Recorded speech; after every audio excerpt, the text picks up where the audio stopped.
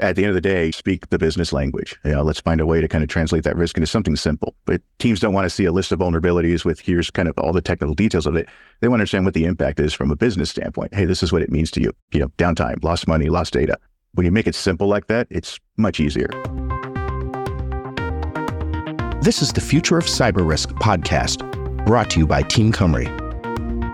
I'm your host, David Monnier, fellow at Team Cymru. Let's jump right into today's episode.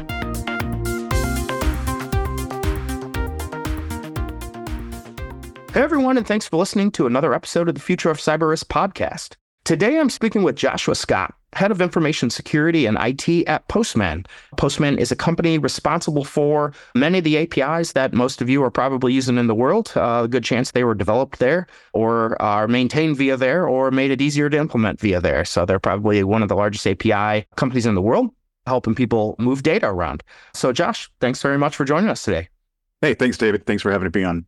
Excellent. So Joshua, before we get started, we always like to start with having folks kind of introduce themselves and kind of talk about the story of your career path, that brought you here to Postman.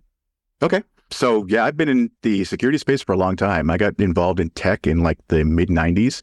Started off as a help desk person right out of high school. Didn't really know what I wanted to do from a career standpoint. And I think I found my calling in tech. I really enjoyed it. And then I started administering firewalls probably like 1997, 1998 timeframe. So I was actually certified on IBM firewall, which, it's funny that IBM had a firewall back in the day. Sure. So really enjoyed it. One of the things I loved about security was that it allowed me to kind of touch everything. I loved tech, and security gave me the opportunity to get involved in a lot more areas and understand how things work. So it was fun. It was really, really fun. I found it to be I found my calling basically. So I spent a lot of time, my first company was 4 or 5 years, and I moved on to, kind of another small company. Then I spent like 6 years at a large engineering company, one of the third largest in the world, was the, kind of principal architect there for security. And then I spent 13 years at Realtor.com, and that's kind of where I really moved into more of the actual leadership side of things. So I built out a team there, spent a few years as a technical contributor, and then ended up becoming the CISO there. So built out a team and, had a well-functioning, high-performing team. And after 13 years there, I figured it was time to kind of go somewhere else. And that's pretty much how I found Postman. Nice. So here I am now 3 years into it and loving it. Excellent. Well, for what it's worth, I started around the same time. So we've seen some of the same wars there. Oh, yep. I'm sure you remember Blaster and Sasser. Oh, God. Yeah. I remember all those stuff. NIMDA and SQL Blaster. Yeah. SQL Slammer. Yeah. Oh, yeah. Sure. And what was it? I think Windows XP Service Pack 2, you couldn't even get it installed without it owned at the time. I remember back in the day when McAfee actually had all these cool tools back in the late 90s, Oh, yeah. CyberCop and Network Scanner and all those different types. Yeah. The good, I would call them good old days, but I think they're just old days. So. Just old days, yeah. So, Josh, tell us some about what life is like at Postman, what your day-to-day looks like, and what parts do you enjoy the most? Yeah, we're not really a startup anymore. I mean, we're almost 10 years old. So the company's been around for a while. I've been here 3 years. So the pace is still very fast. We are maturing a lot in a lot of areas, and security is definitely, a very important thing. So, leading teams, part of my job is I'm the team therapist. So I spend a lot of my time talking with, the team, making sure I can actually remove, roadblocks for them. I am technical too, so I still like to understand how things work, so I can kind of be the, effectively the translator for my team, understanding the business side of things, but also being the, the translator between kind of what they're working on and what the business needs. So what I find fulfilling, pretty much all aspects of the job. I love security. Like the reason I got into it was just, it kind of fit my character. It fit who I am. I really like to understand how things work, figure out how to protect them. And I feel like I'm contributing to something, really good, I guess. It's just, I'm protecting the company. I'm helping, them do their business well. And it feels good. Awesome. Plus, I really love leading teams. Actually, when you get a really high performing team around you, it's very satisfying to actually help them and, get them through and mentor them and get them to deliver, amazing solutions. Yeah, absolutely. So for your team, are you focused primarily on Postman's infrastructure security or also the product security, meaning like all the things that get sent to you guys? Or can you scope some of what your team's responsible for? So I lead pretty much all of security. So that covers, everything from compliance and governance, risk compliance, interactions with customers from a security standpoint. So security assurance and, the questionnaire cycles, product security, application security, corporate security. I also own, the IT operations side of things. Mm-hmm. So, the implementation and, support side of IT. And parts of IT are, pretty decentralized. So like, the DevOps teams and kind of, the infrastructure teams are owned by someone else, but we own, all of the plumbing that goes into, things like Okta and things like identity and all that. Sure. So yeah, it's quite a lot. So for a period of time, I actually owned one of the product squads as well. So that was related to security. So that's where things like our token scanner, the teams are working on that, and they were working on our audit log service. So we have a lot of influence into kind of the features that go out to our customers as well. Mm-hmm. Okay. And so for you guys, are a lot of your customers making most use of you as a development expediter, so that they can reuse, let's call them fragments, code fragments, API fragments, let's say. Is that where you find most of your customers are getting value out of what you guys do, is they don't have to keep reinventing the wheel? I mean, part of it is, they're using it for testing and mapping out APIs, documenting them, getting a better understanding of, Postman initially was basically an API client, right? A REST client. And then we've added all these additional capabilities to help with the entire development workflow of creating an API and, testing it, publishing it, et cetera. Mm-hmm. So customers will be, it really depends on the customer. We've got some customers that leverage our monitoring service extensively to kind of test out the contracts within their API to make sure that it's working, accordingly. We've got some of them that are using it for collaborative. Well, basically, think of it like GitHub, a repo, like our workspaces are akin to a repo within GitHub, right? It's a collaborative development environment. So we're not really, it's an API management tool, but it's really more of a collaborative tool. That's the kind of the main value add.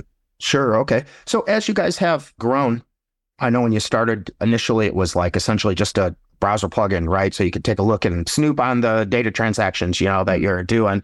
And then boom, fast forward, 10 years or so, 9 years, and, you guys are that massive piece of kind of the development ecosystem, right? That puts you squarely into the supply chain, of kind of the universe, if you will. How has that, as you guys became popular, then, the world started to rely on you more as a side effect of that popularity, right? How has the reality of kind of becoming a key piece to many supply chains, because that's essentially, what you've done with your success, right? How has that changed over time, how you guys approach security as a whole? Like as that reality came along, I could see that kind of being at least a perceptive shift, right? And what is security to us now? It kind of pushes your envelope further and further out, right? The more things you have to be concerned with. Yeah. How has that experience been? And when along the way did you guys realize like, oh, we're a critical component now to everybody else because we're succeeding? Yeah. I mean, that's a good question. So as long as I've been here, security was very important. That's one of the reasons why I joined, is I really liked what the founders had to say about security. And it was something that I spent many years at my previous job having to convince leadership and convince the company that we should do, certain security items, right? It was always kind of this exercise in convincing them. Whereas I started here and there was no need to convince them. It was something that had been kind of in the culture of the company from way before I joined. So that made it really easy. Now we've continued to expand. When I joined, it was 300 employees and, market share was a little bit smaller. So we've grown tremendously over the last 3 years. And, trust is key, right? Everything is based on reputation and trust. And so we've only made it stronger. We've doubled down on kind of what we're doing from a security standpoint, making sure that we understand anywhere that customers are entrusting us with their data, we're protecting it. We're doing everything we can.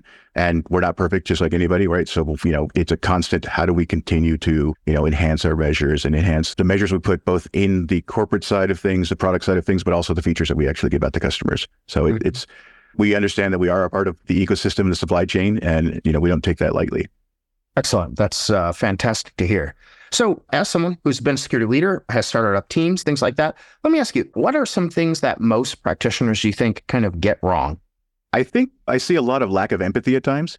Put yourself in the other person's shoes, right? So we automatically say, well, yeah, somebody should just, it's simple. You just put in this one control and, you'll be fixed. But you never realize what the other person is dealing with. You never realize what kind of deadlines, what kind of goals, objectives, whatever their OKRs are from their side. So I don't think people want to do the wrong thing. I think they have different objectives within their team, and they may not have the time or the understanding of it, right? So I think that's one thing we can do, is have a little bit more empathy. Yeah, I mean, that's probably one of the biggest things. I talk about that a lot with my teams, is just, make sure you put yourself in the other person's shoes. I think something else we get wrong too is we make it way too complicated. We make it way too technical. Security doesn't have to be, there are some very technical aspects of it. And when you get into like the nitty-gritty details of encryption or, that kind of stuff, but at the end of the day, speak the business language. Let's find a way to kind of translate that risk into something simple. But teams don't want to see a list of vulnerabilities with here's kind of all the technical details of it. They want to understand what the impact is from a business standpoint. Hey, this is what it means to you. Downtime, lost money, lost data. when you make it simple like that, it's much easier. I mean, I found early in my career, like I was the one that would write up, these 10-page reports and provide all this technical detail because I understood the technical side of it. And I never understood why why weren't we adopting these things? Why weren't we doing this? It's like, look, it's obvious. Here's 10 pages to, show you how it's obvious. Sure. And I found out that I was speaking a different language, right? They're looking at me like, deer in headlights, like I have no idea what you're talking about. So I started really kind of, condensing it down, simplifying it, removing as much jargon as possible. And, lo and behold, people started, hey, let's adopt that. I understand that now. That makes sense. Let's do that. So I think that's something that, from a practitioner standpoint is find a way to really simplify it. Mm-hmm. Sure. No, I think most of the complaints out of security teams come down to usually one of two categories. One is they didn't know to know, and the other is they don't have buy-in for the things that they think they do know. And I think it always comes down to the people don't understand what you're saying, and that's why they're not bought in. Yeah. It's not that they're dumb. It's that they don't understand what you're saying. Like you said, I've seen that play out plenty of times. Yep. As someone who goes out and, builds teams and in particular, greenfield experiences where you went and stood up whole teams, what skills do you look for? Like what skills do you think are most critical for practitioners now? And what skills do you predict will be more important as we move into, say, the next decade?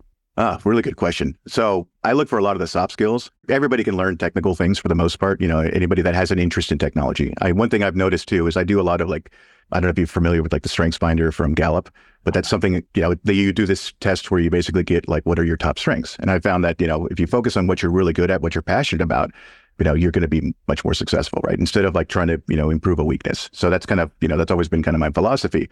And what I've found is finding those folks who are really passionate about, technology or certain areas and that want to learn more and they're very curious. Those are kind of the soft skills I look for because I found it, if you put somebody on something that they're really passionate about and they're curious about, they're going to do amazing things. Mm-hmm. So that's part of it. And also I think from an actual skill standpoint, we're not seeing enough of within, a lot of the industries is, thinking about automation and scripting and, being able to actually automate some of our work because there's always 100 things that we have to do. And we're generally only staffed to do about 10, right? And that's just the reality of security. And it's always going to be that way because the business moves fast. There's always change. Mm-hmm. So how do we, we've got to find ways to automate some of the mundane and some of the common tasks we do and simplify that. And, even, to a certain extent, some form of process engineering to simplify our lives. I think those are kind of the key things I look for is, folks who can think outside the box and, not just manage something the way that the books say or the way that the CISSP test was. It's no, let's think about it differently. How do we solve this so we don't have to worry about it again, number one? And how do we challenge some of this, the status quo that we know? Yeah. So out of curiosity, so when you're meeting somebody, typically in an interview process, right, curiosity is kind of hard to pin down in that environment, right? Or in that situation, yeah. I should say. What are some of the methods you use to try to determine if somebody is that out of the box psychological approach to things? Yeah. I mean, I'll ask them questions on what some of the projects that they've enjoyed working on, what, and kind of to dive deep into them. I remember when I was a practitioner, I had a home lab set up. So I like to, kind of ask about those kind of things and see if, some of the trigger words are, I've got a home lab set up or I've got something where I'm continually doing it or I'm writing about it or something that shows where, especially if they've got any kind of media presence or they've got a GitHub, page with a lot of different repos that, mm-hmm. But that doesn't, that's not the only indicator. It's just something that shows you can see when people light up when they talk about something that they're very interested in. And then I'll, kind of continue to dive in that area to get a better understanding. I mean, I'm generally, from an interview cycle, typically I'm the third person that gets brought in. So, I have, other engineers, more technical folks actually involved mm-hmm. who kind of grill them on some of those details. But I look for kind of that curiosity, that culture fit. And that's just kind of through asking about, what they enjoy and asking them to dive deep into a particular problem space that they've, encountered. Okay. Yeah, we have found that culture is the biggest fit question at Team Cumry because a lot of the things that we do aren't necessarily motivated by budget or aren't motivated necessarily by money, right? We're a company founded with the intention to make the world a better place. Well, that doesn't always mean go make the most money. So that's where we spend the most amount of time is making sure people aren't going to freak out when we, turn down doing business with somebody who perhaps, wants to do something that we don't agree with. So one of the things that we have found is if you get people who won't disagree at a cultural level, they tend to go along with the business decisions because they are, like mind. But that's where we spend a great deal of our time as well. Yeah, you mentioned kind of, the disagreement part. Like there's something I also look for too is just, I think conflict is healthy, right? If you have healthy conflict within a team, that's how you get to, innovative solutions, right? Is people should be questioning each other and calling each other out in a respectful way and, having that level of trust, right? But I look for that within the interview as well. Like, I will sometimes even throw out like just a bad idea just to kind of see what they would say, right? And it makes a difference because the people who are willing to call it out and say, I wouldn't do it that way, or here's what I would do, you can kind of tell whether they're a culture fit from that standpoint too. Oh, sure. Yes. That's actually a good idea. Knowingly propose some crazy idea to see if they just say, yeah, that's great. Let's do it. Yeah. I do that at my team meetings as well and my teams know that over the years that I will, randomly just throw in a really bad idea to see who's going to call me out on it. Yeah, that's actually a good idea. I may have to adopt that. That's funny. So, given your role, Postman's role in kind of the data world, right? Obviously, and we talked about your guys' place in kind of everybody's supply chain, whether they realize it or not is another story. But obviously you guys do, as you said. Tell us some about how your company goes about ensuring that like all of the staff there kind of so think security awareness, right? But how they go about knowing like, hey, we're very important to other people's development and this is how we are. And what kind of security awareness programs do you guys use? That type of stuff. Obviously, I'm not asking you to spill the beans, but can you give us some idea about how you go about maintaining that posture organization-wide? Yeah, I mean, it's a combination of things, right? Part of it is, champions or advocates, right? So we've got, and we double down on kind of training, and we're not as far along in some of these areas as we want to be, but that's part of the approach is finding those people who are passionate about security that are, in adjacent areas, right? Somebody on the DevOps side, somebody on the development side, and then having them, champion and be an advocate for it. I'm actually of the opinion that I think I want to minimize as much security training that I do to employees because I want them to focus on doing their job. So I want to put in guardrails. I want to make security as seamless and as easy as possible so people don't have to worry about, doing that, right? Because when you think about it, if you're going to go ask a developer to go, do some extensive training, you're taking them away from creating that great product. So I'd much rather, yes, of course, we need to make them aware of certain things. We need to make them aware of our policies and the way we do things and our procedures and making sure that they follow those. But do they need to be a security expert? No, we're going to have some folks who are, the security experts, right? That, the champions or our security team, but everyone else, they just need to work within the confines of our system. And the same thing for, anybody, like even phishing.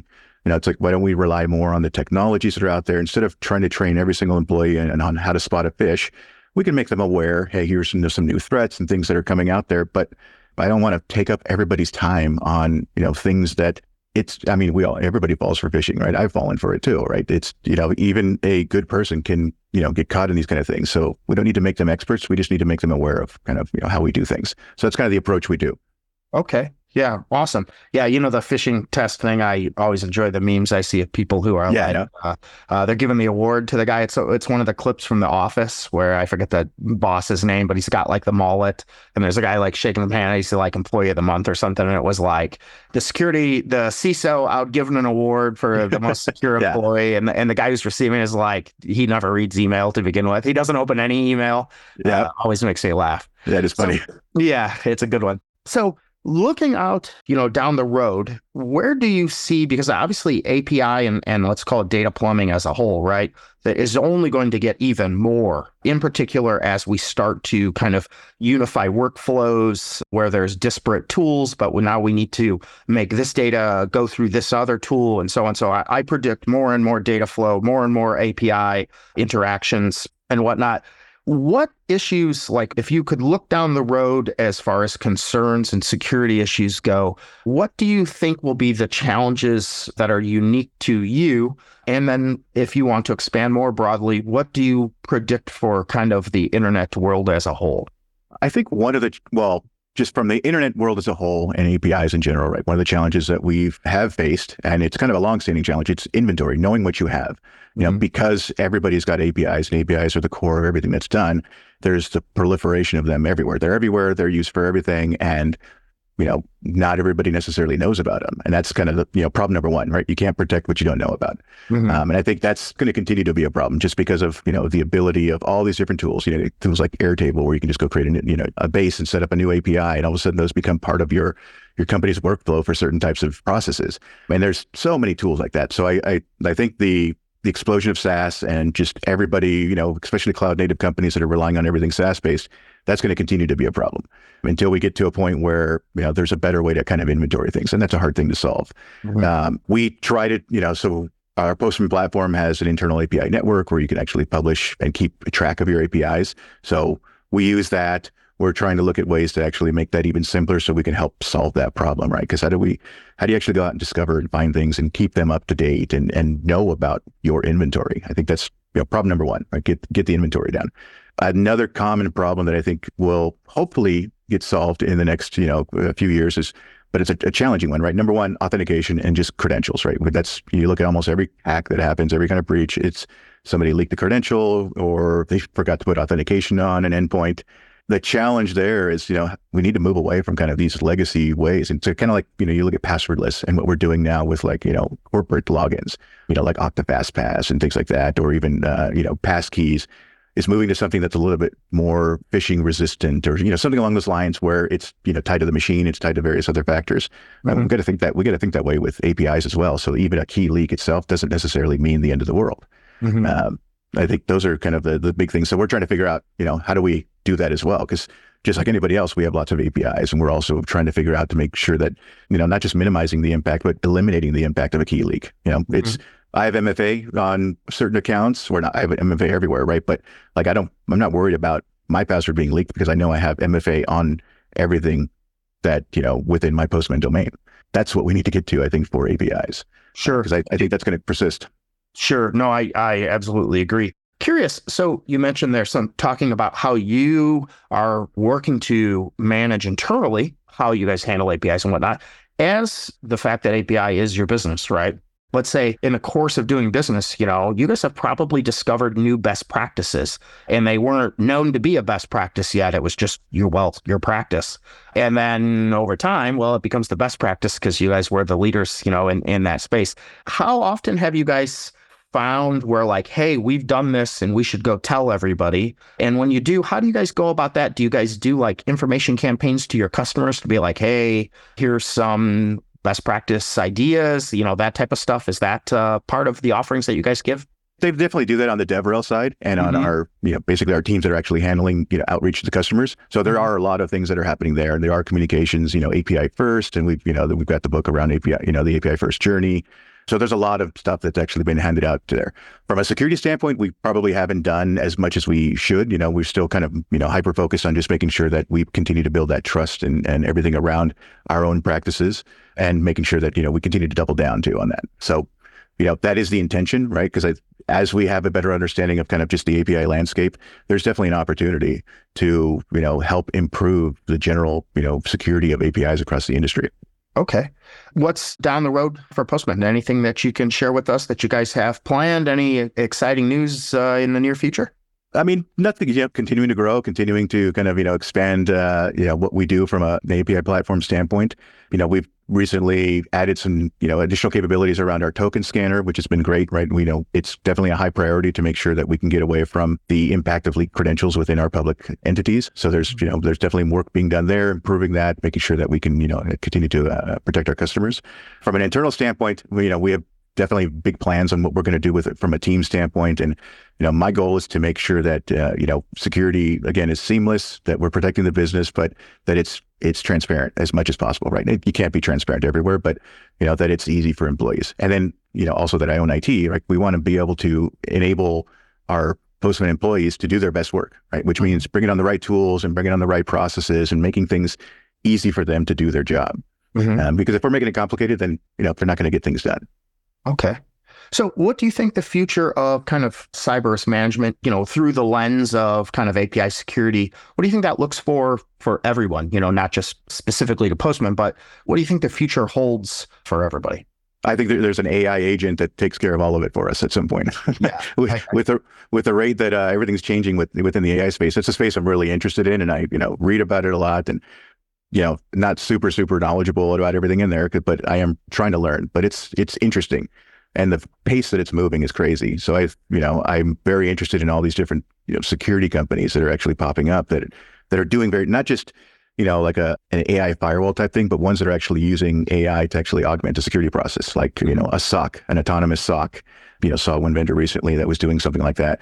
Like from a Postman standpoint, we have our Postbot tool, which actually generates, security tests, or not security tests, which generates functional tests, automatically leveraging AI. So that's something I challenge my team on. It's like, why can't we do something similar within an application security standpoint? So that's where I see kind of the future is, a lot of these kind of, that the frequently performed tasks, we've got some kind of AI agent handling them, or at least handling a portion of it, right? AI is not going to be perfect. It's going to have issues. It's still going to require people to kind of validate and make sure that it's done well.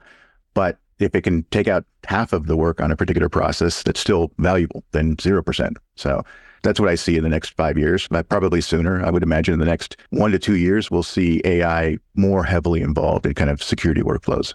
Yeah, absolutely. That day is coming. If it's not here, I totally agree with you. My big worry in that space is that we could get to a point where AI is producing, let's call it, plausible enough answers for enough time that what is accurate starts to slide. And I could see us being in some future, I won't call it dystopian, but I could see us being in some future where some detail is a detail only because some AI made it up and it becomes somehow a fact. I could see that kind of stuff going on. It blew my mind when they so quickly attached ChatGPT-4 to the internet. Like I thought, wow, that's very bold. So it's out there reading new content every day. I can only imagine, what the crazy people that make up the internet as a whole, what they're feeding for this thing. It's just like anything, right? If you teach it something bad, it's going to know something bad, right? That's right. Yeah, that's my concern definitely is, how do we actually ensure that the information that, I think, ChatGPT and the models, they're crawling Reddit forums, they're crawling all kinds of different places. So, there's been plenty of times I've seen advice in those forums. It's not really good advice. So it's like, all right, it's something I tell my teams all the time, right? Use those tools. They're tools in the arsenal, but make sure that when you read it, you kind of put your security, your thinking cap on and say, all right, does this make sense? Is this, plausible? Let me actually run it past somebody else. So we definitely have to have that sanity check and that expert check. Right. Absolutely. Yeah. Because if we're not careful, we'll have, 4chan will turn out to be the arbiters of sanity down the road. I hope somebody helps us. Yeah, no kidding. Final thoughts. I'd like to ask everybody, in particular, folks that are in your shoes, who are in leadership roles. I like to ask everybody as their parting comment to leave us and our listeners with 3 actionable pieces of advice. What do you have? I'd say the first one is, don't be the team, from a security standpoint, don't be the team that just creates work for everyone else, right? Because that's what, security teams have historically been known to do, right? We're the team that just finds issues and tells you where you're wrong and throws it over the fence. Mm-hmm. We've got to find ways to help the business, right? So, basically don't be the team that creates work for them. Find ways to help them solve the problems. Be a partner, be an enabler. That's one piece of advice. I think the other thing is understanding your business, right? Make sure you understand your business, how it's successful, and what your role is, right? We're not here to make sure that, security is not binary. It's not like, you're perfect security or you're not, right? Because that doesn't exist. So you've got to understand what is appropriate for your business and, how you make money. And in some cases, risk is, tolerable, acceptable. It really depends. So understanding that and then how security fits in to actually help the business get there. So I think that's another, really important thing. I think lastly, it's just, having empathy. I think that's kind of the other thing, making sure you put yourself in the other person's shoes. So when you find something, people, like a coder, right? Or somebody that creates a solution, it's their baby, it's their solution, right? So then when a security person comes in and says, oh yeah, you did this wrong, you did that wrong, you did that wrong, they're of course going to get a little bit defensive, right? Anybody does, anybody would. With maturity, obviously, maybe they understand that, we're not there to attack them, but it does come across that way. So we've got to have empathy with actually how we approach our stakeholders, our counterparts, our engineers, et cetera. Yeah, no, absolutely agreed. The kind of lack of empathy, like you said, also builds into the second point that you had, talking about understanding the needs of the business, right? That tends to just go out the window. In particular with security practitioners, a lot of folks, what I would say, they don't understand that you must have appetite for risk. There's no such thing as zero appetite for risk. It's like saying, I'm going to the beach, but I don't like water or sand. You can't work in information today and have no interest in risk or no tolerance or no, taste at all for risk. Because whether people like it or not, risk, like, a hard drive failing is a piece of risk, right? And that's a disaster. Do you know what I'm saying? So like potentially. So like, A lot of folks, they think that like, well, let's not do anything because that's the most secure way to do things. Well, if you're not going to do anything, then why are you in business? And then who's going to pay you to do something that isn't risky? Well, not many people. There's a reason why people are in business. And in my, I guess, 28 years now, something like that, the thing that I've noticed most of security practitioners is that they completely forget why the business is functioning to begin with. They get hung up on this idea of this magical state known as secure. And what they don't realize is like, well, if it were going to be totally draconian, we would just turn the stuff off and not need it altogether. But apparently we do need it because we're in business, and that's why the stuff is running. But that has been I have been in nearly knockdown, drag out board meetings where people were disagreeing over whether or not to accept something or not, when it was something they had no choice. You have to accept some of this because this is your business. This is what you're doing, I mean, risk is part of life, right? When you think about it, you drive to work, you get in a car, you're taking a risk. Absolutely. There's so many other factors you can't control. Which route do I go? Do I take the freeway? Do I not? It's all of that is, we manage risk all day long, right? Absolutely. Every decision we make. So it is part of business. And that's the thing. We're here for our companies. They're not hiring us because they just want a security person. They're hiring us to actually help the business. Yeah, absolutely the case. So, Josh, that's all the time that we have today. Thanks so much for joining us. Very insightful. Very, very good to hear that, I will say it, one of the most critical software component companies in the world is in good hands. I don't think that many people are aware of the supply chain, let's call it digital supply chain risk. I don't think many people have fully realized how all of that works, and so therefore can't build their security models around it. So, you kind of have the weight of the world on your shoulders a little bit, because I think, other people's security is more your responsibility than perhaps other folks realize. So that's great. It's great to hear that you're running a good team there. Do you have social media?